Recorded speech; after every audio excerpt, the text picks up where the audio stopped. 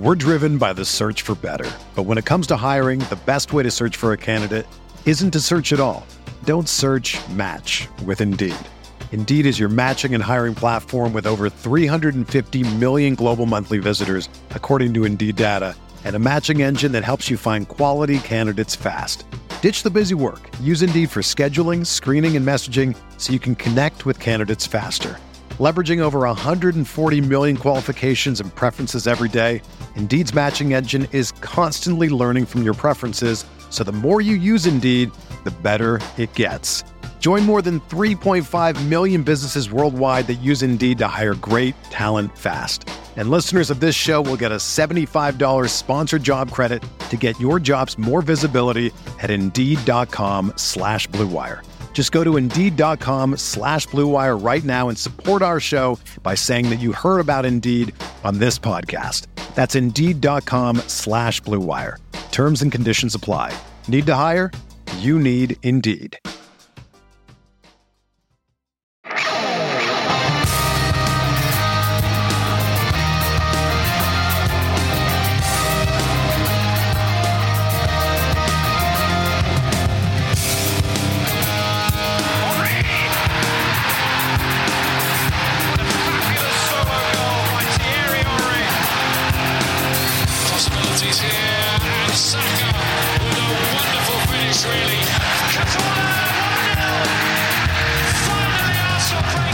Arsenal get back to winning ways in the Europa League, but it may be quite some time before they do it again. This is the Arsenal Vision post-match podcast. My name is Elliot Smith. You can block me on Twitter at Yankee Gunner.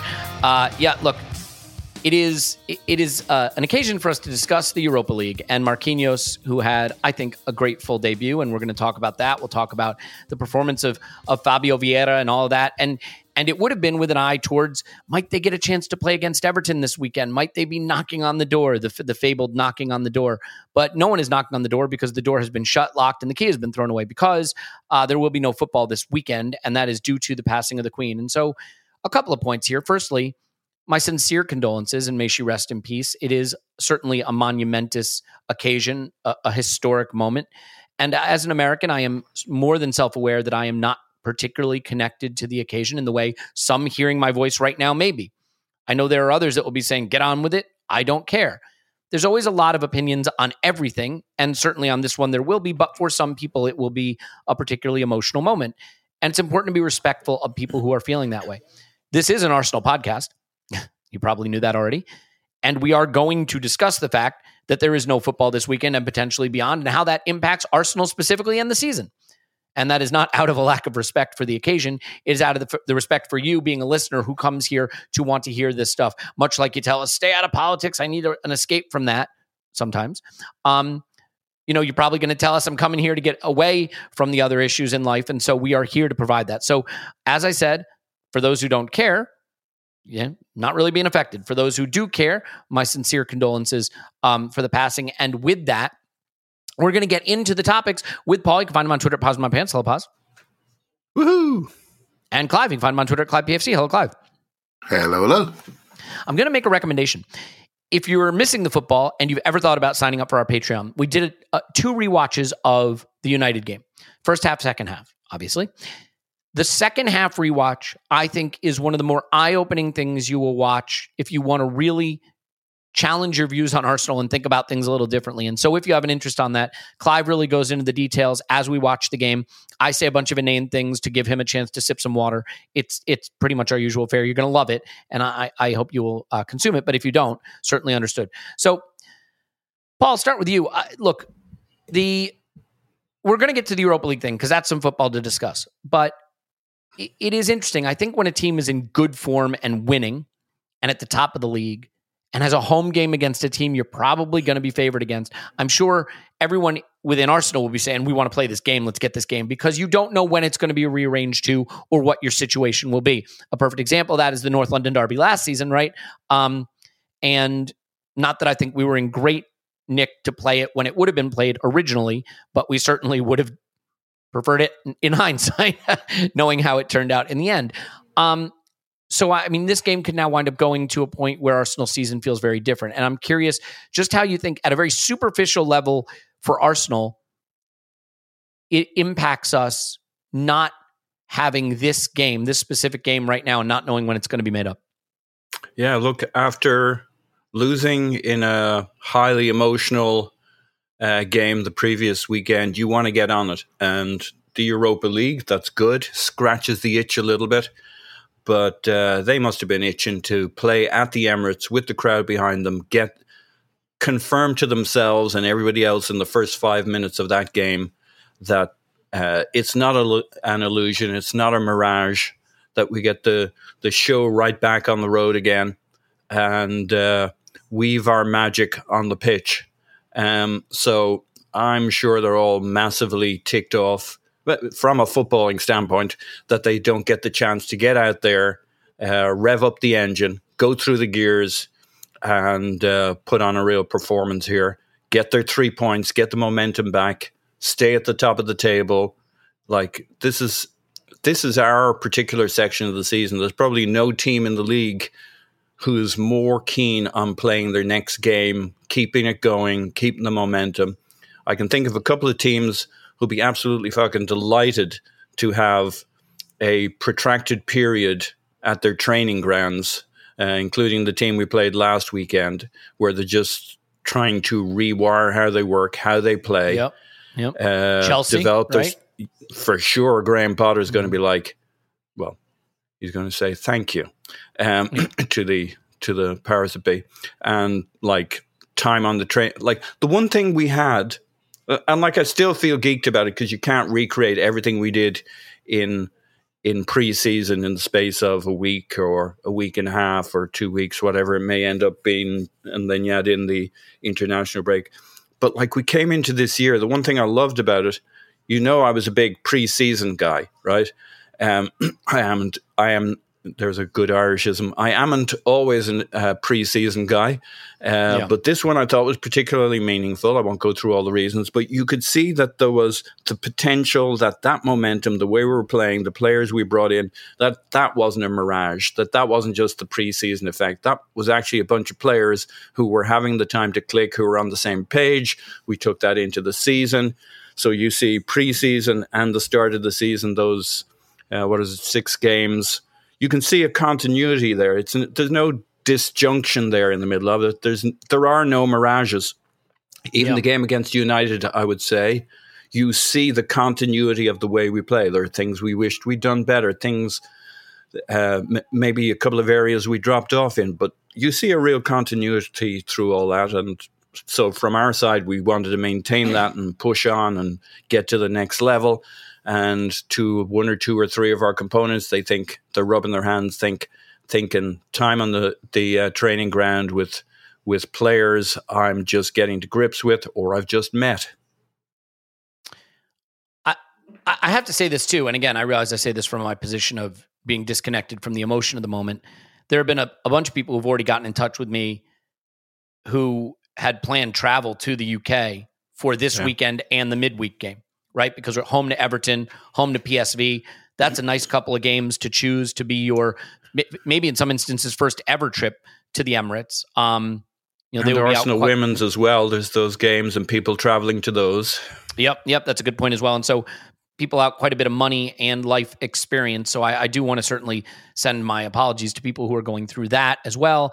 The reality is that this is going to have an impact on the cadence of the season. And if next week's games are canceled as well, you could be in a weird situation where they go forward with the international break.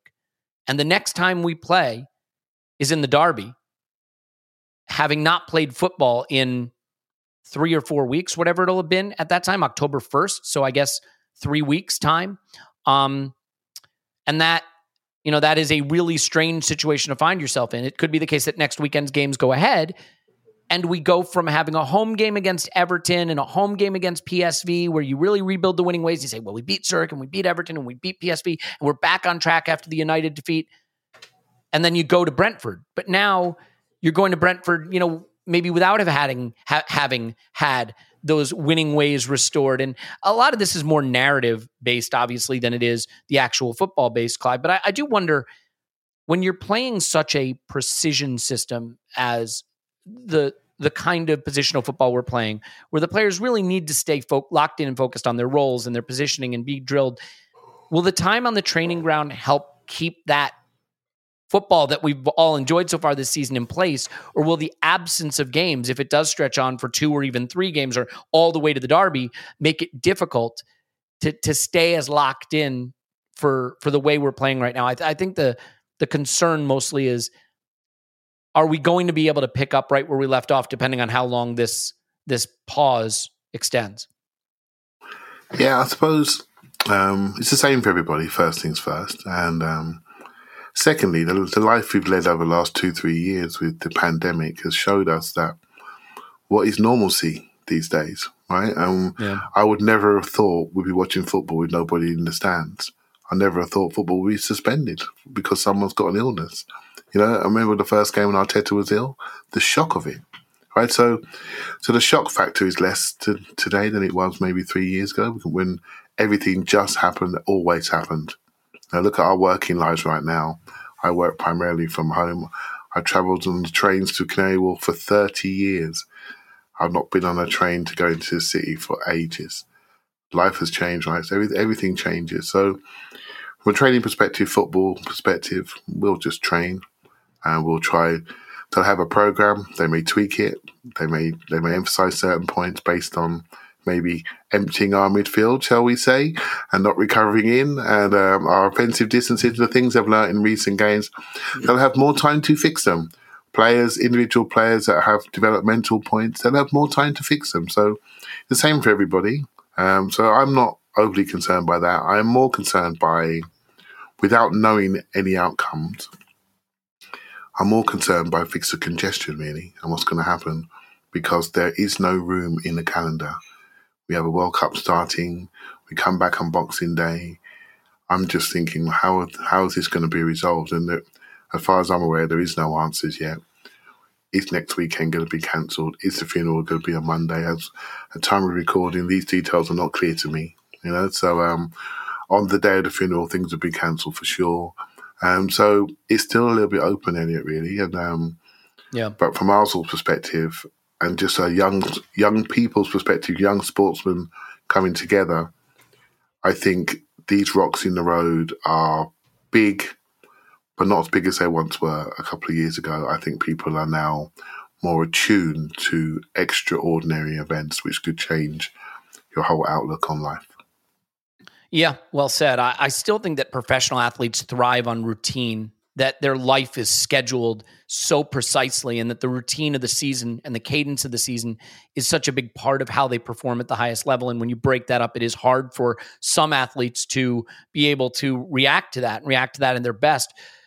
Clive, I think the thing that is tricky here, and this is why you just don't know, is if it's 2 games that need to be rescheduled and they get packed into a time late in the season, maybe we're still in the Europa League deep into it, and suddenly we're playing 3 Premier League games in 10 days when 3 players are injured, like we had to last season. Or we've been knocked out of the Europa League and we're at full strength, and we wind up playing these teams when they have injuries.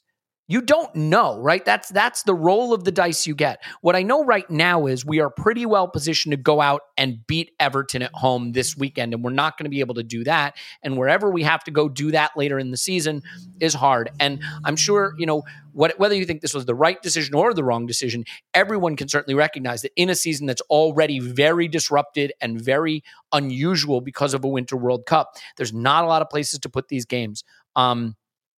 I imagine we're in a position now where realistically the group stage may have to extend into January if the Europa League is postponed. I don't know. I mean, there may be a free week in there sometime, but is that where the Premier League would like to rearrange these games? And so we'll have to see how that impacts it. I guess what I would ask you, Clive, though, is in terms of, the other teams, this is part of why it bothers me too. I think we go out and I think we would absolutely batter Everton this weekend. That's just my belief. But United didn't look very good in midweek. I want them playing again this weekend. And, Liverpool look like a mess right now. Let's get them losing more games, dropping more points right now, right? I feel like it's not just about wanting Arsenal to play, because I think Arsenal are looking good. It's that a lot of things are happening in the Premier League right now that I think are advantageous to us. And you fast forward to when these games get picked up, and maybe Liverpool have sorted it out. Some of their midfielders are back. Now they're playing with Thiago, right? Now they're looking like themselves. Nunez is bedded in, or, United, Ten Hag's had more time, as Paul points out. Chelsea get the chance to work with Potter. If you're Fulham right now, you want Chelsea coming to your place this weekend, not 6 months from now. So in terms of the wider league, do you think it's just a little unfortunate because the way things are positioned in the league right now, it favors us if everybody's playing? It favours us right now, but a couple of weeks or so ago, pre the transfer window closing, where we had injuries to Thomas Partey and El Neni, we're thinking our world is over. And then basically we get to a situation where Douglas Luiz becomes a flavour of the month. We don't get him, and suddenly we think we're bereft. And we lose the game. And Manchester United are top of the charts. They go out and show their true colours in the week. What I'm trying to say is, Elliot, the news cycle is so aggressive and quickly. If you lose one game, you think something's wrong. If you win one game, you think you're going to win the World Cup, right? It's just so peaks and troughs. And it does feel a little bit of a shame, but who knows? We could be tired from the midweek game. Everton are sitting at home watching EastEnders while we are ready to play in Zurich. We come back and we could be a little bit turgid in the first half. You don't know what's happening. So we just have to take it, not think too deeply ahead. I will say I think it's a shame that these games are cancelled, because football had this opportunity to pay its respects. And what better way to show the country around the world what football and what sports people think about the head of state dying, right? So I think it's a shame, really, but this is a path they've chosen. There may be reasons for it, logistically, police, etc. But it's a real shame, not just from a football perspective, but all the people around the country that are involved in sporting events this weekend that put a lot of time in, volunteers, etc., coaches, players, young players, women players. So everybody is involved in sport. It's a big part of their lives. We have to take a pause, and that's been decided by other people. But I think it's a real shame that we can't come together and show respect for somebody that's been on the throne for 70 years. But that's just my personal feeling. And we just move on, right? Yep, we move on. And again, I cannot stress this enough. There are some people that are going to be deeply moved by this right now and are in mourning, genuinely. And there are going to be other people that could not feel more differently about that. Those are the hardest situations to engage, especially in an online environment, because those people will not only disagree, but they will feel that the disagreement is disrespectful to one another and have very strong opinions on it. And so it is incumbent upon us to try to engage with the issues that are relevant, express our opinion on them, while leaving room for the people who will disagree to feel differently, right? I mean, I lived through 9/11. I remember the disruptions to my life at that time. I was a New Yorker. It affected me deeply. I know some people have sort of invoked that as precedent for the stoppage of things right now. To be fair, I think they are different situations. That's just my view on it. But of course I would as an American. And so it is, like I said, it's difficult when things that are somewhat unprecedented happen, because some people may feel they're justified and some people may not. And you go through you go through a range of emotions, don't you? As the whole thing is very, very fresh, right? So you go through a range of emotions throughout the next few days and weeks. So what we feel today may change tomorrow, may change next week.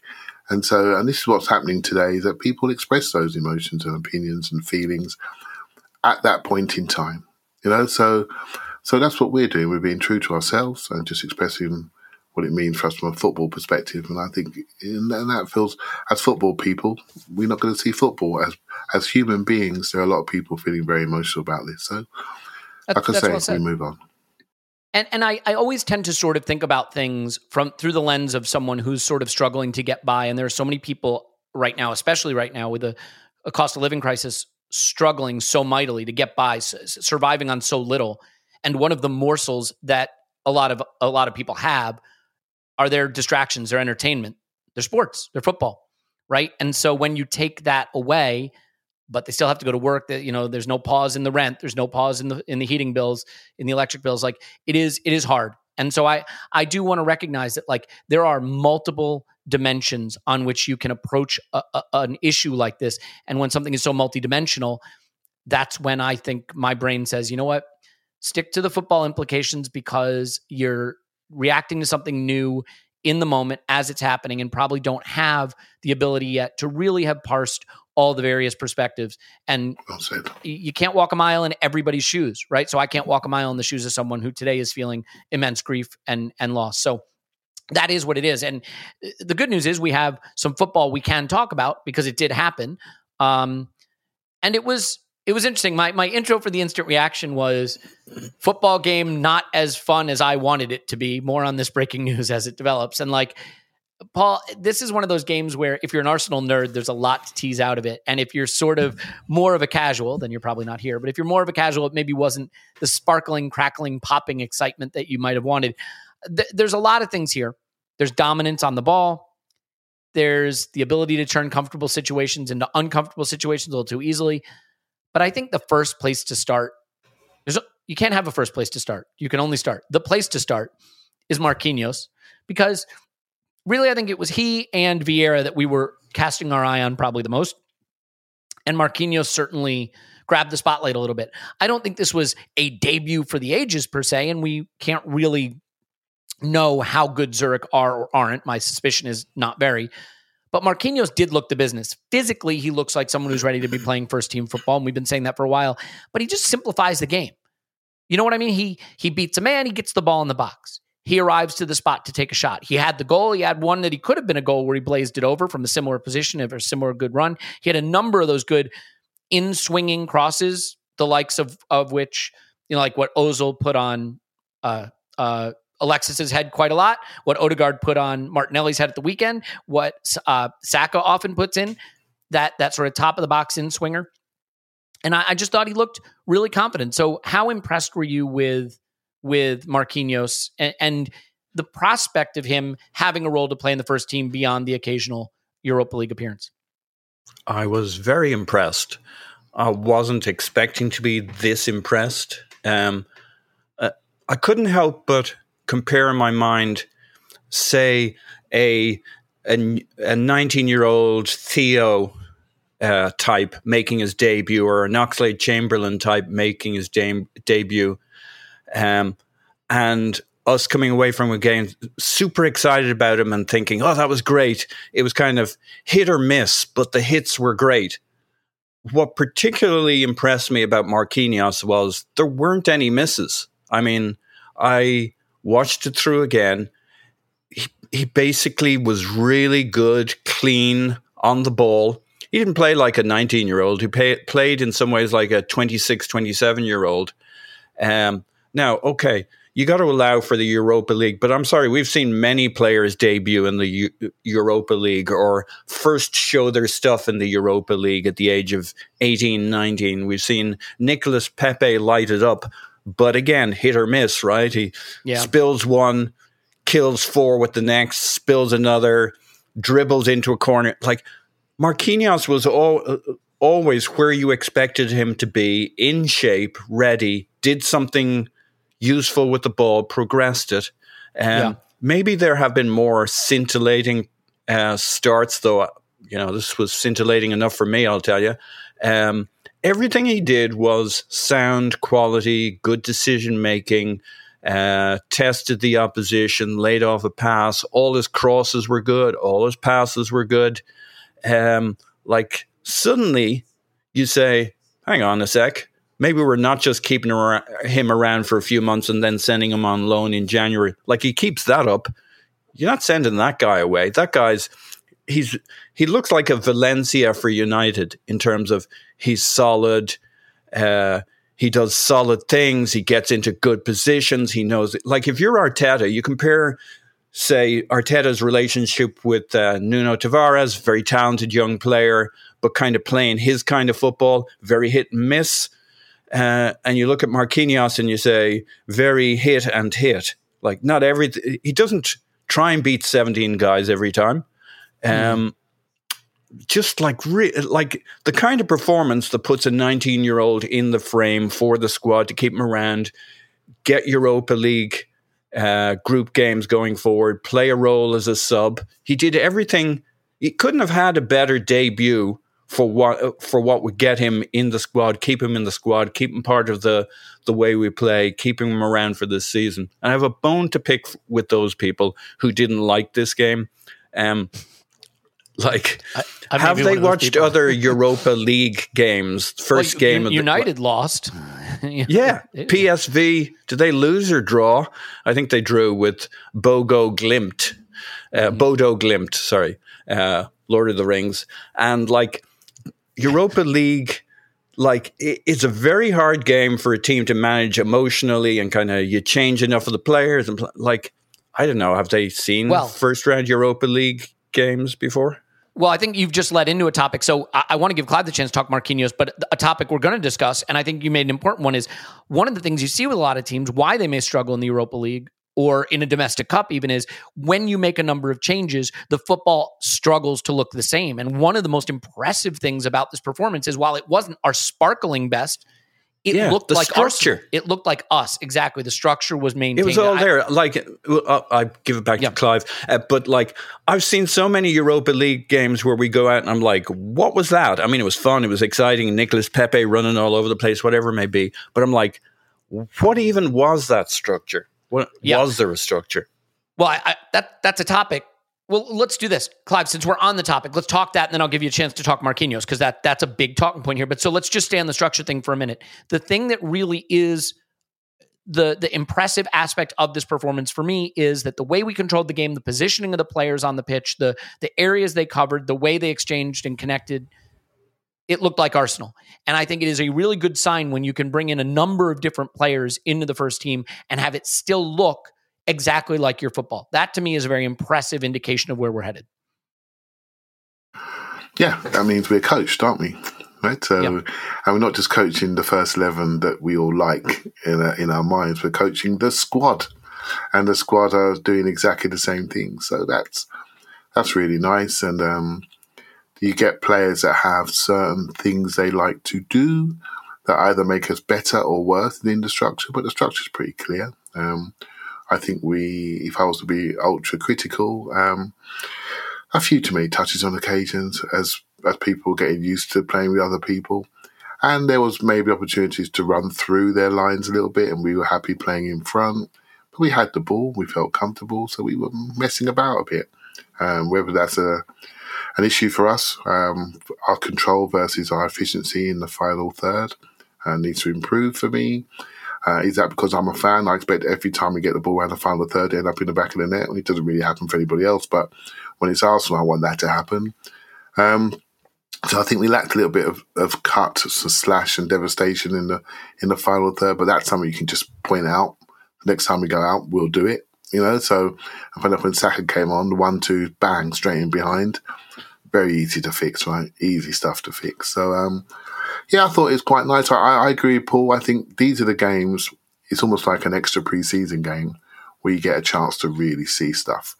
You get a chance to really look at players, where they are, how comfortable they feel. These are the games you need to really record in your mind, because we're going to need these boys. 7 changes for the game. And we're going to need these boys very, very quickly. And how they are, where they are, what they're like doing, how they mesh, who are the partnerships, are really, really important. And on that point, when you're making a debut like Marquinhos is, what you want to do is you want to impact the game without doing anything stupid.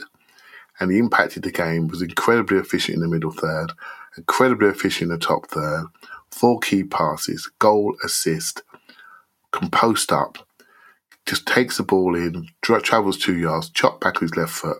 He has got soft feet to die for. He puts the ball right between the sticks, which is I said this on the instant reaction last night. When people say he's put a quality ball in, I always think, what does that mean? Trajectory, speed, information, where does it land? Does it land in a place where a striker can score from? Right? On the Martinelli miss, that should have been a goal. dead centre, The beat header? the centre back in front. Yeah, it should have been a goal, right? Headers are hard, but yeah, I hear you. Mm-hmm. Yeah, stop protecting your boy, right? Should have been a goal, right? He attacked it at speed. The ball was there. I think the fact that he was there at all shows he's better than Messi, but whatever. Well, there you go. There you go. We should have scored. The back post cross to Eddie. Only one thing to do: head it down. Ball's dropping on his head. Head it down. He did that. His ability just to pass into the box is massive. So if you're like the coach, you're thinking, "Oh my goodness, Gabriel Jesus, can you just do your Tim back post run? Can you do that, please? Because you're going to get loads off this." So yeah, I thought he was exceptional at the fundamentals, and that's key. Yeah. So if you're trying to, when you're a young player coming to a side, you're trying to build trust with the coach. You're trying to build trust with the fan base. So now, not only did he play quite well, we're not sure of the standard of the team he played against, but he played quite well. But I trusted him on the ball. I trusted him defensively. I trusted him that he understands he plays the same rhythm of the team and he can pop it off, get it back. I trust him not to be too spectacular, to be efficient in possession, strong fundamentals. So if you're the coach now, you're thinking, mate, you're in the squad next game. I now know I can give you 20 minutes end of a game. And you're not going to do anything stupid. And at 19, your talent is obvious. Your power is obvious. Your potential acceleration, punching shots, things we haven't seen yet, but we've seen them on YouTube. They will transfer into the first team eventually. And you got something to work with, right? So I thought it was incredibly exciting to see him because we know we have a couple of young wingers that were running into the ground. We need somebody to come in and take some of the weight off them so they stay fit. Those two young wingers that are carrying us, they need to stay fit. And we've got Eddie to help Jesus stay fit. We need we need others to make Martinelli and Saka stay fit. I think we might have found one. And arguably more important than just the talent level, because we saw this with Pepe, is the ability to come in and not just look up to the level, but look like you will replace the player you're stepping in for in a way that is analogous to how they play, right? That lets the team continuity. That's a better word. And I think that Marquinhos showed, whatever the level, that there can be a continuity of approach and style, and Arsenal can still look like Arsenal. I know some people, because the internet is a cynical place. We're making fun of him for his emotional outpouring after scoring the goal. I think it's a beautiful thing. I think it is a beautiful reminder that these are kids trying to make their dream come true, having come from all kinds of disparate backgrounds, to find yourself playing for a club in London as a teenager, scoring a goal in European competition. If you can't understand how that could overwhelm a child, a literal child, then maybe the cynicism has overcome you just a little too much. The journey of some of these players, wherever they come from, South America, go back and read Gabriel Magalhães's story, where he's been, what happened to him before he got here in terms of his treatment, sent out. Like, these guys are battered around the place, like with no protection, no sense that somebody's looking at, and they get to a club like Arsenal, where at least for the time you're here, there are people whose literal job is to make sure you have a thing called career projection, who will help you move on to future careers if it doesn't work out for you, future opportunities within football, have a path for you. Now, I know it's not all glorious and lovely, but like that guy, this is an absolute dream of a move for him, plucked out of nowhere, all his hopes and dreams. He gets out, he makes a debut, he scores a goal for Arsenal, one of the top teams in the world. The greatest team the world has ever seen, I think it's fair to say. Some would say, even the Queen. So, yeah, that's right. Big Arsenal fan. So we are reliably led to believe, would have said. Yes. I want to be clear that there were some bad things in this game that we are going to get to, because we are a podcast that covers the bad things, and I think the bad things are actually relevant to our season, and we need to discuss them. There were some additional good things. I also want to say a word for the Zurich fans, who I think created a sensational atmosphere, not even in their home ground. The away fans, the Arsenal away fans, don't get drowned out. They got drowned out a bit in this game. Really good atmosphere. And you realize, like, just because we laugh and look down at the Europa League in some ways, it's a big, big thing for these fans to have Arsenal rock up at their ground, or their not ground, but they can create a bit of a cauldron. I thought it was a good atmosphere. So because it's a good atmosphere, because European football is exhilarating, please don't forget, UEFA Champions League Soccer is streaming on Paramount Plus. 9 months of heart-stopping, hold your breath exhilaration is underway with the biggest stars, top teams, and craziest fan bases across Europe. Watch every match from the group stage through the knockout rounds as Benzema and Real Madrid defend their title against Liverpool, Man City, Chelsea, PSG, Barcelona, and more in soccer's biggest club competition. So don't miss a single sweat-soaked second of regulation time, stoppage time, and extra time, and stream every match of the UEFA Champions League live and exclusive on Paramount Plus and also the Europa League, where Arsenal play, because this is an Arsenal podcast, but they don't play because the games are off. But you get the idea. Please watch. And now a word from Nord, because sometimes you want to watch a different streaming service, but you can't because you're in the wrong geographic location. Oh, you want to watch Match of the Day? Sorry, you can't because you're not in. Yeah, well, now you can. You want to watch an NBC program? You want to watch, coverage of the league from over there, from over here? You want to watch content that is geographically locked? Or you just want to browse safely? Well, you can do it with NordVPN. And by the way, that's how I do it. If you're bored of US Netflix, take a spin in the UK using NordVPN. And a click of a button, you can do just that. No need to travel to Japan for your favorite anime when NordVPN brings it right to you with 5,000 plus different server options. No shows out of your reach. By the way, you open the app, and you tap Quick Connect to the region you want to be in. You're connected. Use our link. NordVPN.com/ArsenalVision. NordVPN.com/ArsenalVision. You receive a huge discount on a 2-year plan and 1 month free. There's also threat protection, by the way, right? Double down on keeping you safe with threat protection. You could say goodbye to things like your, what's it called? Spyware, phishingware, all that stuff. Infected files, threat protection kicks in, deletes it before it makes a mess of your computer. So let's get this done. NordVPN.com/ArsenalVision. NordVPN.com/ArsenalVision. You can get a 2-year plan, 1 month free. And last but not least, our favorite friends. Our friends who make your business better, who make your hiring better. Indeed's the hiring platform where you can attract, interview, and hire all in one place. Don't spend hours on multiple job sites. That would be dumb. Go to one job site where you can find the candidates with the right skills and help you do it all. That's Indeed. You got Instant Match. You know what it is. You've heard me say it. You got assessments. You know what it is. You heard me say it. Virtual interviews. You don't need to go interview in person. Virtual interviews. That's what you're going to do. With Instant Match, candidates you invite to apply are 3 times more likely to apply to your job than candidates who just see it in search. And with Instant Match, as soon as you sponsor a post, you get a short list of quality candidates whose resumes on Indeed match your job description, and you can invite them to apply right away. Join over 3 million businesses using Indeed to hire great talent faster. Remember, with Indeed, you only pay for the applicants that match your must-have requirements. Wish that's how the transfer window worked. It doesn't Indeed. Indeed knows that when you're doing everything for your company, you can't afford to overspend on hiring. So visit Indeed.com/Blue Wire to start hiring now. Go to Indeed.com/Blue Wire. Indeed.com/Blue Wire. Terms and apply. Cost per application, price not available for everyone. You need to hire. You need to hire. Is that enough of that? Indeed. Nailed it. So,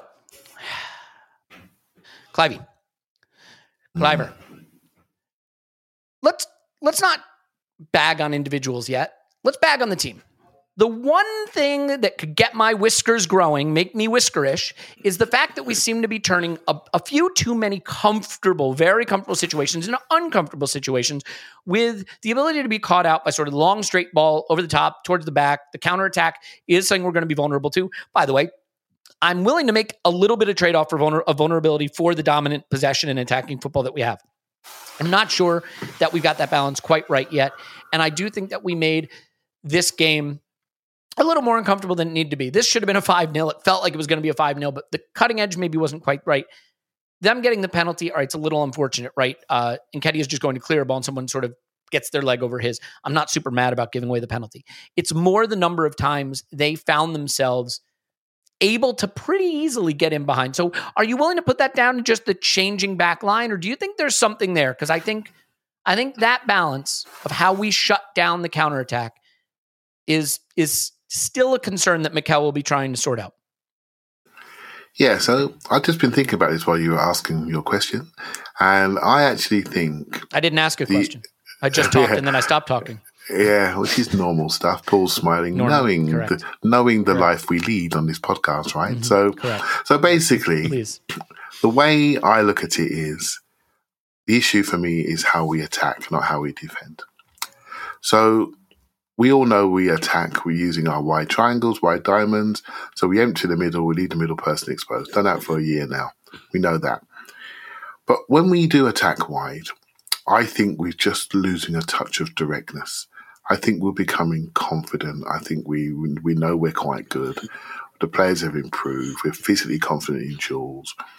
We know we are arriving, shall we say. We're arriving. And that moment when we say to everybody, get out of our way, is only a few months away.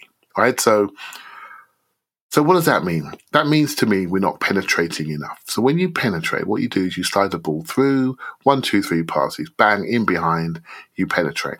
When you start getting a team running backwards, what they do is they pull people in.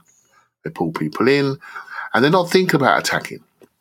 So what Man United showed me really quickly is that when you mess up your build-up and you don't penetrate, you play in front of people, and then you lose it, you then open transition. If you penetrate, that ball's going towards the byline or the corner flag or into the penalty box, people are running back. They're not thinking about transition. They think about protecting their win bonus, right? They're not thinking about transitioning on you. And so I think we've become we're lacking a bit of directness in our attack, which when we lose it, it makes us look vulnerable in our defence. And even with Zurich, I saw the centre of the pitch open. And we're looking at it. I'm on the Sambi watch. You know what I mean? I'm looking where we go. We can't be sitting here one week saying, oh, look at Xhaka, look at him in the box. He's doing wonderful things, blah, blah, blah. And when attacks breaks down, we're saying, look at our defence. Where's our defence? Blah, blah. Improve our attack. Be more efficient. Be more direct. Because that's where the gold is. We are gambling on attack. We are gambling on goals. We defend with 5. We attack with 5. But it doesn't take much. If you get around that middle man, which I would do, I'll get around Sambi really, really quickly, rat-a-tat around him, and you're into the back 2, back 3. Right? So I think it's very important we attack with real incision, because that will drive behaviours of the opposition. It will stop them thinking about attacking us. So for me, Elliot, it's about attack with slashing, penetration and speed. And I think do that more often. But if it doesn't work out, you've turned them. Do you see what I mean by that? You've turned the defence around. They're now back and they're turned. They're not stepping on, jumping onto us and then transitioning on us. And you're seeing the outcome. The outcome is, crikey, if they made that pass, they were in. Do you see what I mean? That's what you felt a bit like last night. And I think it's how we attack will dictate how we defend. I hope that makes sense to the listener. No, I think that's right. And watching the Manchester United game again, I feel that some of it was fortuitous. I don't think it was a structural issue per se. I thought there was more of that against Zurich. And to be fair, I just thought there were also some individually not as strong performances at the back, which is to be understood because we weren't playing with our first 11. I will say that for me, I really noticed the difference when we're controlling possession as much as we did of the switch from Zinchenko to Tierney. And that's not because I don't think Tierney is a good player. He's quite a good player, and I think he's quite a good defensive player. But when you're going to have that much possession in the attacking third, I noticed that difference. I think. Can I ask you a question? Can I ask you both a question, actually? Because Kieran Tierney is a fine player. He's a storming, running, crossing, aggressive, front-footed player that can defend. And it seems to me, much like we did with Nuno last year, we're trying to mould him into an inverted fullback stroke centre midfielder, right? So is this the right thing to do? Or should we be focusing on his strengths? Because at this moment in time, everyone's looking at Kieran Tierney and wondering, have I seen the same player that I did see a year and a half ago when he was our best attacker, right? So I'm torn between, do we focus on how we play and we mould people into how we play, or do we say, by the way, Kieran Tierney is a great fifth person in the front 5. We get him there more often and we do things that way. So we literally change how we play based on the personnel that we have. What's your thoughts on that? I'll let Paul answer, but I will just say that mine is, I think we have found a system that works. It is a system that can deliver results. And I wouldn't, for the sake of Kieran Tierney progressing or Kieran Tierney contributing, change it. I'd rather have someone else playing the position or Tierney playing it at a 6 out of 10 than Tierney playing at a 9 out of 10 level in a system that's less effective overall, if I've explained that well, which I haven't. Paul, after you. After me.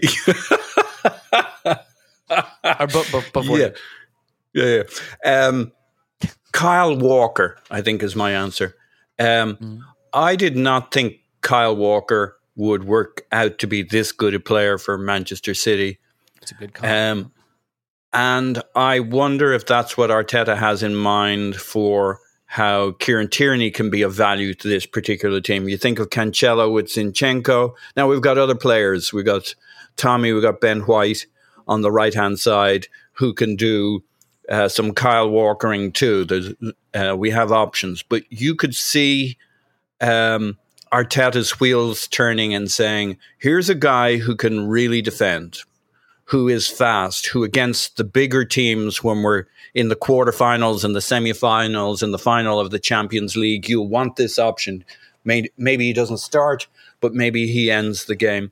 Maybe he does start, depending. It all depends on what the challenge is against you. And, in the Europa League or in a number of these Premier League games, it won't be the opponent who decides how you set up. It'll be us who decide how we set up, how we play that game. But the bigger games you get to, maybe the Kyle Walker option is exactly what you need to control certain forces against you. I think it's only... Look, Kieran Tierney is such a hard worker, such a hard trainer.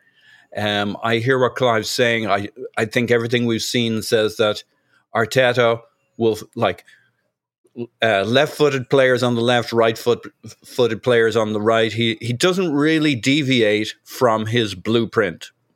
Arteta has a blueprint, and the players who can't make it to that blueprint, he's not going to compromise it in the meantime. And he seems to have the club, if he had the club management and ownership saying you can only work with what you've got in front of you, he might have to go a bit more Graham Potter on it. But they seem to buy into his vision where he's trying to get to, and he's trying to get there as fast as he can. He wants players to fit the blueprint, not the other way around. I guess it's a very interesting thing to see if Tierney can make that transition, that jump. I mean, he was so central in midfield at times if Sambi pulled to the right. I mean, Kieran Tierney was right of the centre circle at times.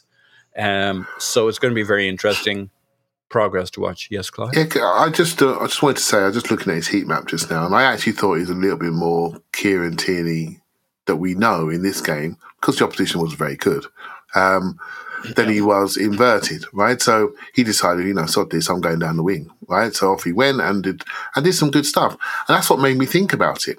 Do we allow him to be what comes more natural to him? Because I thought he had quite a decent game. But because we've become so obsessed with ball progression and we've become such great tacticians, we're looking at him versus somebody else that we didn't even know about 3 months ago, didn't know about his impact to the team, and his technical ability in his turning circle or Zinchenko is unreal. He's probably the most technical player in the team right now, right? And that's his skill. So we're now comparing someone who's a monster athlete, really aggressive, really front-footed, really forceful, and we said, hold on, I'm not sure about him. Well, hold on. Let's think this through a little bit more. Every game's not the same. Every game is different. And there will be times, and I'm conscious of what we're all doing with Kieran Tierney, is we're rubbishing him. And I don't think, I may be a bit extreme, Elliot, I may be a bit extreme, is when I say we, I'm cool. We have got a number of people listen to the podcast, mate. And I say the collective we. Some of them are. Right? So, yeah, and there's a lot of, when I say we, I'm air quotes, right? We are not rubbishing him, but we're looking at him. Our eyes are on him, aren't they? Our eyes are on him, and we're doing it, we're comparing and contrasting. We're doing it with Sambi, with Thomas Partey. We're comparing and contrasting. But not every game is the same. Not every opponent is the same. I want to draw that line there, and I'm asking the question, how to extract the maximum from players, because we all want the same thing, which is comfortable Arsenal wins that we can then brag about, basically. Yeah, of course. Look, let's move off Tierney. I think we can finish it by simply saying, I don't think that any of us believe there is anything other than a very good player in there, and there is a question about that player's ability to ape the role that Zinchenko has been given and that Arteta envisions for that position in a way that contributes what we need to the team and also brings out what's good about Tierney. I think he's a good enough player to do it. It's just it's not just a rewiring of instinct. It's a rewiring of your sort of understanding of where to be on the pitch positionally. Paul, there's a couple more players that I want to talk about quickly. Let's do a couple of quick hits. One quick hit on Sambi. I really like this player. I get that there are things in his game he needs to tighten up in terms of his quickness to switch on off the ball and his intensity of his running to get to his spots. Those things will be ruthlessly exploited at the highest level if he doesn't tighten them up. On the ball, I think we're seeing a player who's really starting to feel himself and his capabilities. The range of passing is really quite good. And he had the one gorgeous pass to, I guess it was to Fabio Vieira, just strides onto it left foot over the top, lands on Vieira's toe, and Vieira tries to chip the keeper, lands on the roof of the net. Where do you land on the Sambi scale? Because I think some people, he just does not click for them because they feel that maybe it's the intensity or the pace of his game or his positioning isn't what it needs to be. For others, like myself, who maybe see the skillfulness on the ball and the development he's made there, I think there's a real player in there. So where do you land on this Sambi performance? Well, this performance was great. I don't know that it tested him to his full measure in the same way United did. Of course. Where, part of the United game was us forcing it. And then you go to positions, lanes where maybe you shouldn't be because we're just, you're chasing the game. Part of the Sambi thing is a little trick of the eye, I think. That gambling way he runs, like a lamb in a field, like a foal who's just been introduced to spring. But maybe it also speaks to my one concern about him. Like, I think Sambi is like a superb 2 in a pivot. And what we're asking him to be is to be the 1. And there's a kind of a darkness and intensity and malevolence you need in that deepest player. It doesn't need to be a destroyer, a monster, shielding your defense. But now the thing about Sambi is I actually think he has a bit of badness in him. The Brighton game I talked about last year, like there were 1 or 2 nasty tackles he put in when he needed to. And I've seen it once or twice this year. He'll put in a tackle, he'll make a quick cynical foul. I think he's super intelligent. And while he doesn't necessarily exude the bit of the bastard that I'm looking for in a DM, not everybody comes about it the same way. I think positionally, he's too smart not to know where he stands. Back to Clive's brilliant analogy on the standing on the squash tee, playing against that big lump of a guy who you go onto a squash court with, and you think, I'm going to outrun that guy. And boy, are you. But he's going to win all the points. Somehow he's going to get it. He's going to be standing on that tee and still get the ball back, even though you put it in the corner, by strolling over, by assessing when he needs to get into that corner to scoop it out, and he'll be back on that tee. Sambi is smart enough. I've no doubt. I don't know why, but he just exudes intelligence to me. He's smart enough to work out all the positional stuff. I think he's cynical enough. He's got a bit of the darkness. Does he really have that intensity? That's instinctual. Like you see Martinelli versus Saka, they just have a different switch on point in intensity when they go chase something, right? Saka's a good presser, but it's not Martinelli intensity. It's not Gabriel Jesus intensity. There's just something there, right, instinctual at a level. That's my one. I know it seems like a minor quibble, but I think with Sambi, the thing I hope to see is that he really believes the job is for him, that he really grows into it, that he really, like with the ball, he's just great. He's really good. But I think I want to distinguish between what he was last season and this season. I see that I think he's stronger in the duels. He will drive beyond a man with strength. He's harder to take off the ball. I think his passes have a little more like urgency to them. Yeah, they zip. So, all right, enough about Sambi. Clive, if I don't get to something negative here, my head will explode. You know I need to do that. So let's talk about this. The irony is, of all the freaking things people can argue about online, and there's so many good things to get really, really mad about online. Just go online. They're all there. People get really, really mad about the Matt Turner analysis. So let's get those people mad for a second. Look, we have very little to go on. But if we can use the very little we have to go on with Marquinhos and say, he's great, wow, he's great, we should be able to say there are some questions, I think, with Matt Turner.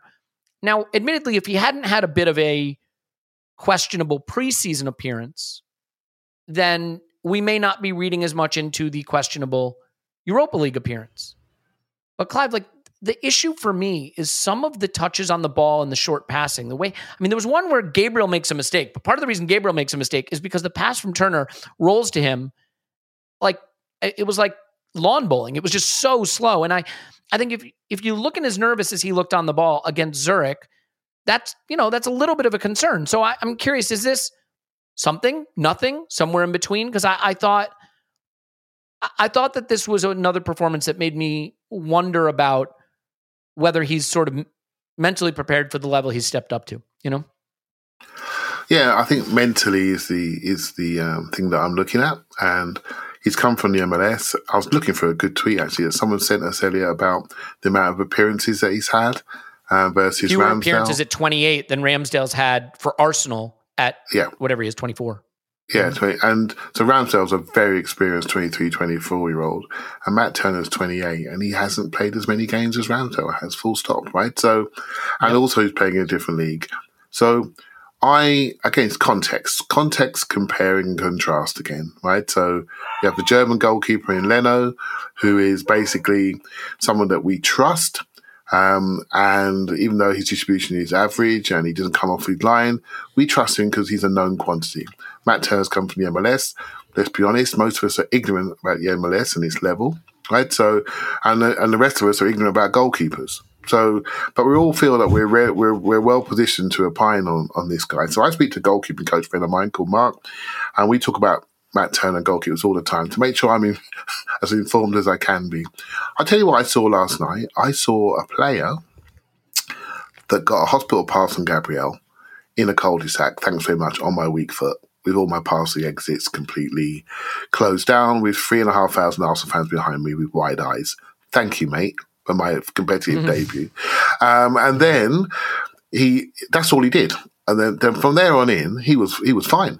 He was absolutely fine. But we've got some evidence now. We've got pre-season. We've got some edginess there when he's obviously massively excited and nervous to play for Arsenal. And now he got this. Oh, that's enough. That's all I need. We need to make a change. We need to make a change. We need to get ruthless about a goalkeeper. What a load of crap. Seriously, what a load of rubbish. This is an international goalkeeper that's learning his way. And if he came from the Championship, we wouldn't be saying the same things. We need to give this guy time. We need to give him time. He's athletic. His distribution is fine. I've seen him being a very good shot stopper. At the moment, he hasn't shown it for us yet. As soon as he does, in front of a home crowd, we're going to be okay. At the moment, we're not sure. And that's okay to be not sure, because we're building the trust again, aren't we?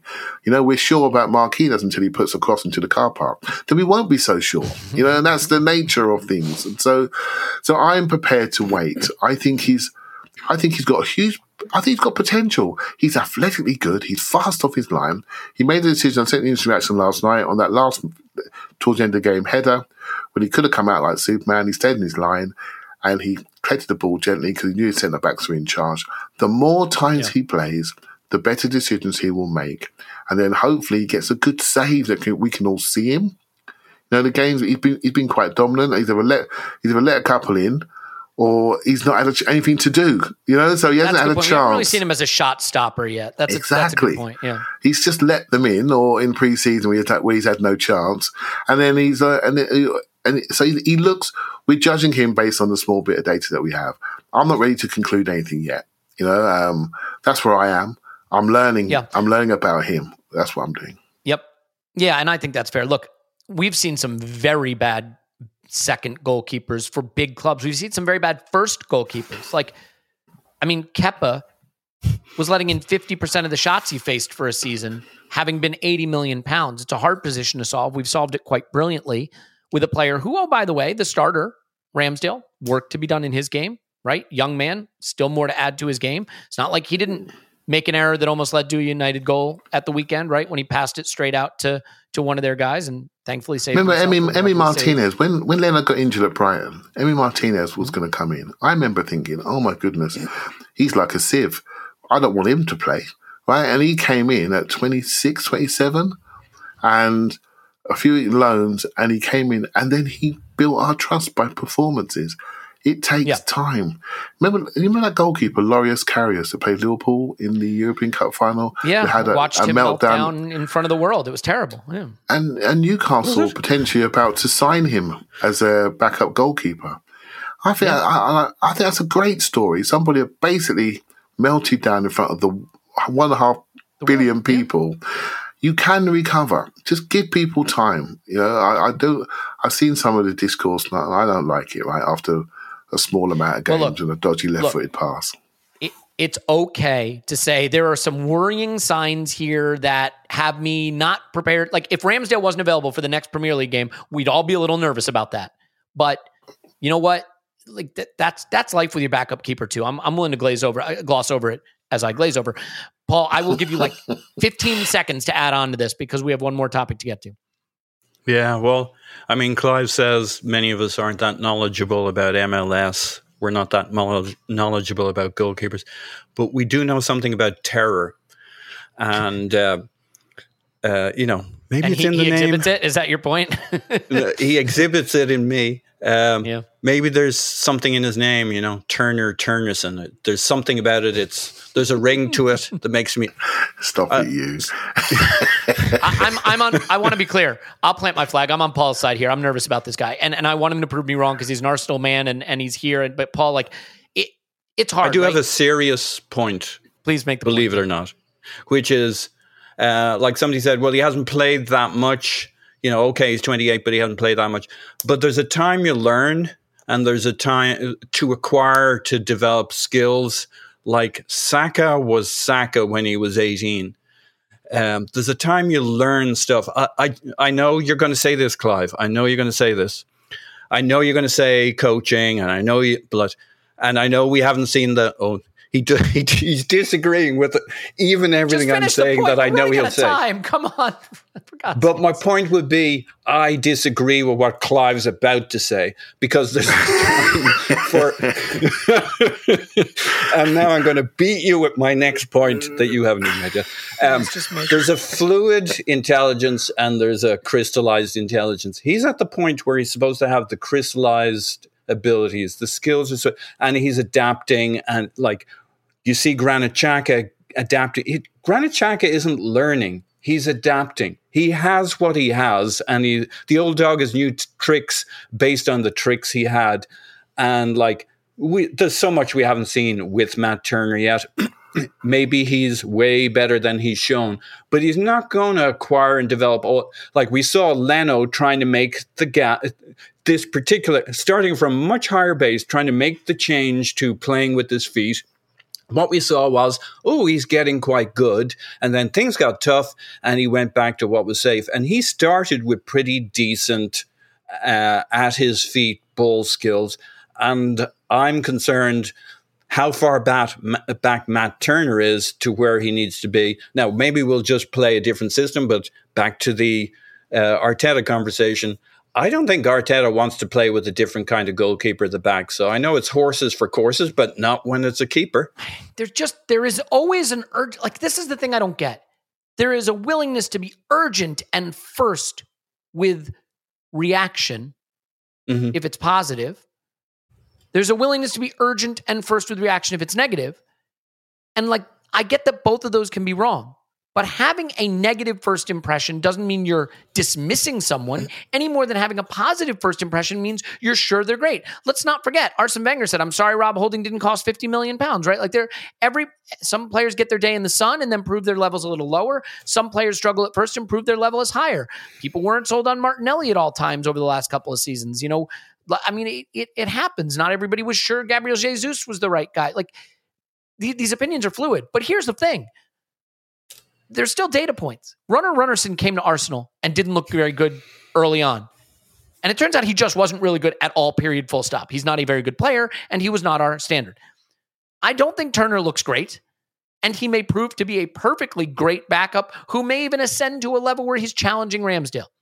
That would need to change. Some data points would need to come along to change my view on that. So this is the early data point, and the early data points for me are guy who hasn't played a lot of football at 28, stepping up to bigger level, looks like guy who is slightly overawed by bigger level right now. Will that change? It absolutely could change, and that's fine because we don't really need him to play all that much. Hopefully, fingers crossed. Let's see where it goes. Final point, Clive. Yeah, I agree. I agree a lot of that on the goalkeeper. He does look a little bit wide-eyed, but we've got a few of our players look a bit wide-eyed, particularly one like Newcastle last year. I'm just prepared to wait. That's all it is. I'm prepared to wait. Why not? Why we? And the reason why I wanted to mention his appearances earlier is because that's quite unique for a 28-year-old, not to have as many appearances as somebody at 23, 24. I think coming for a different league, I'm prepared to wait. This is a league.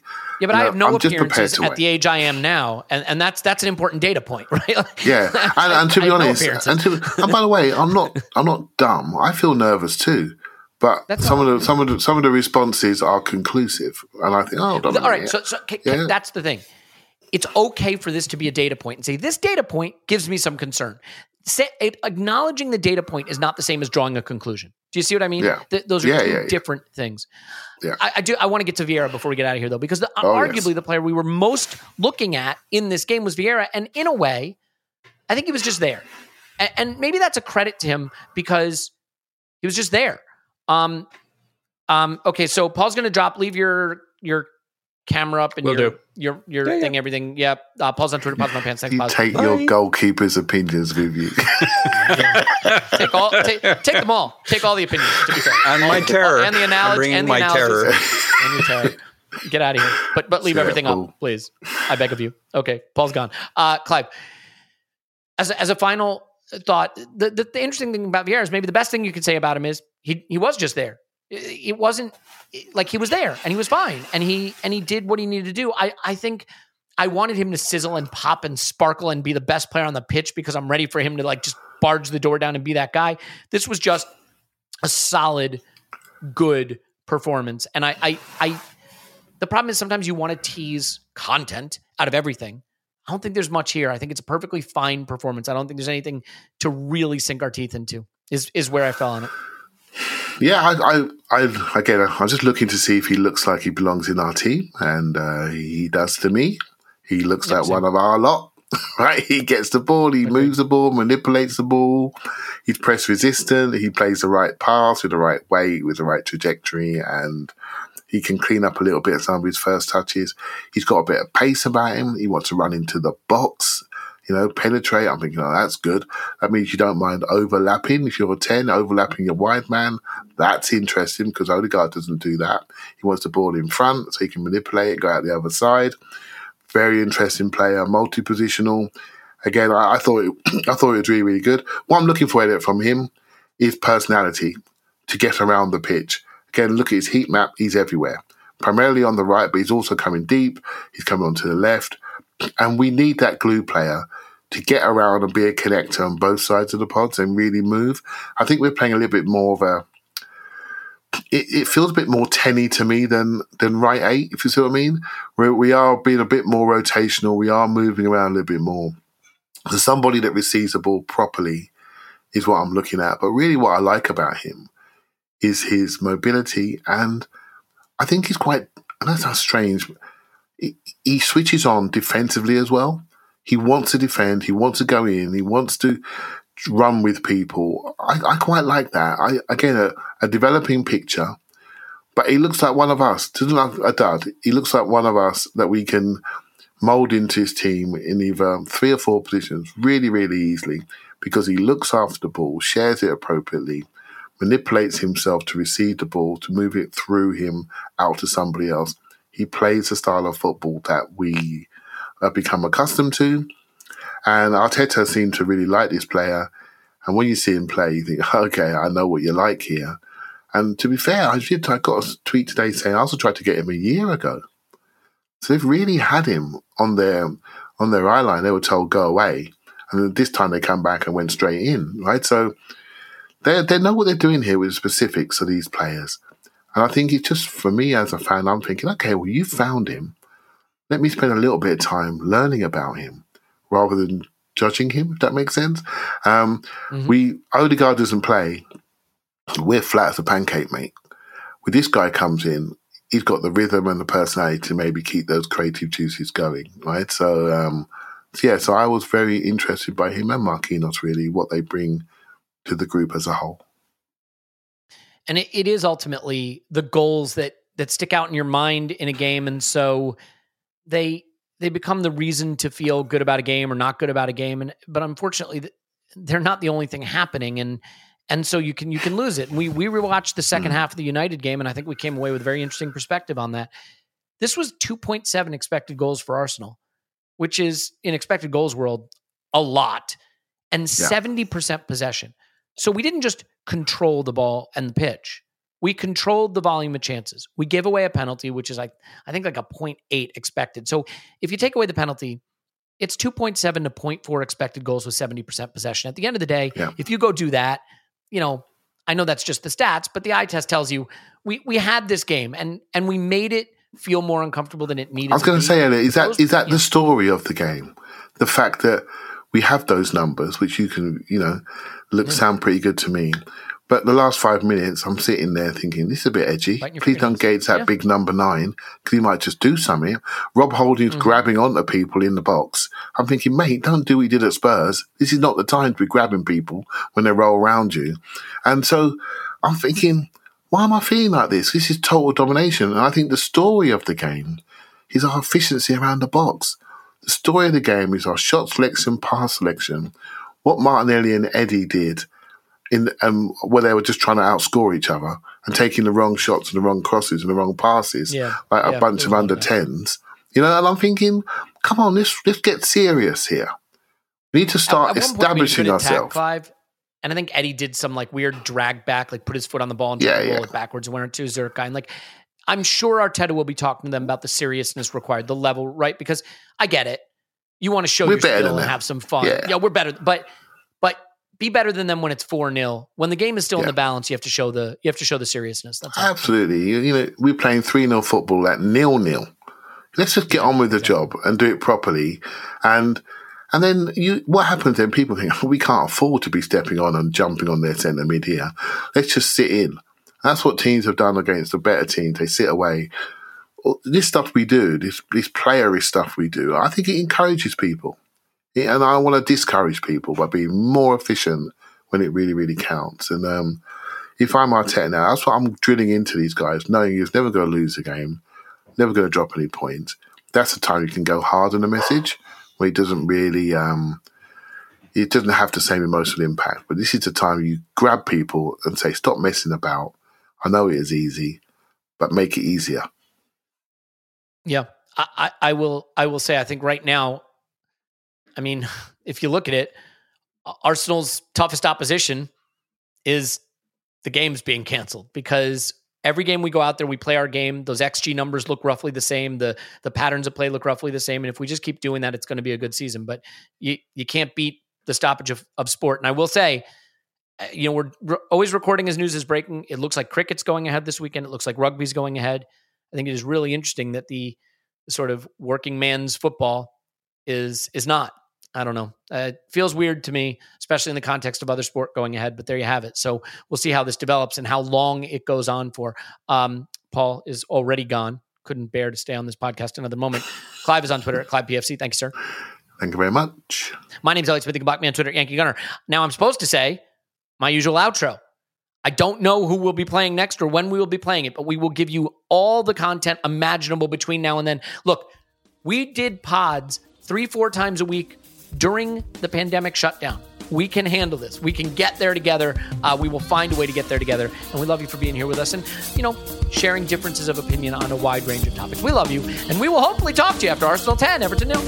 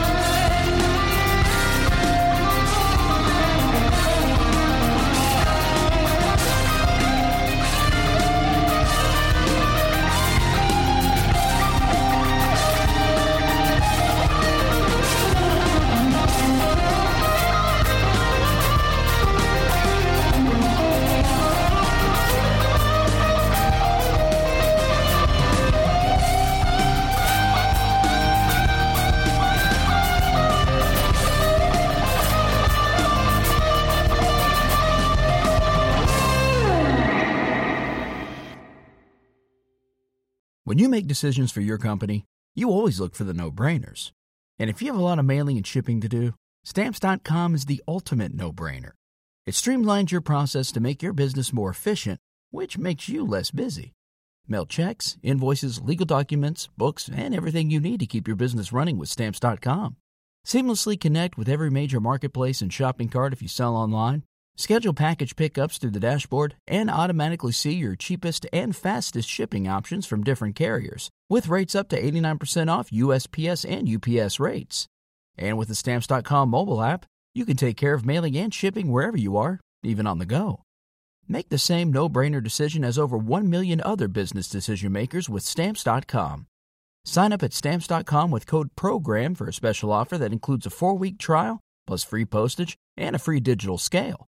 No long-term commitments or contracts. That's Stamps.com, code PROGRAM.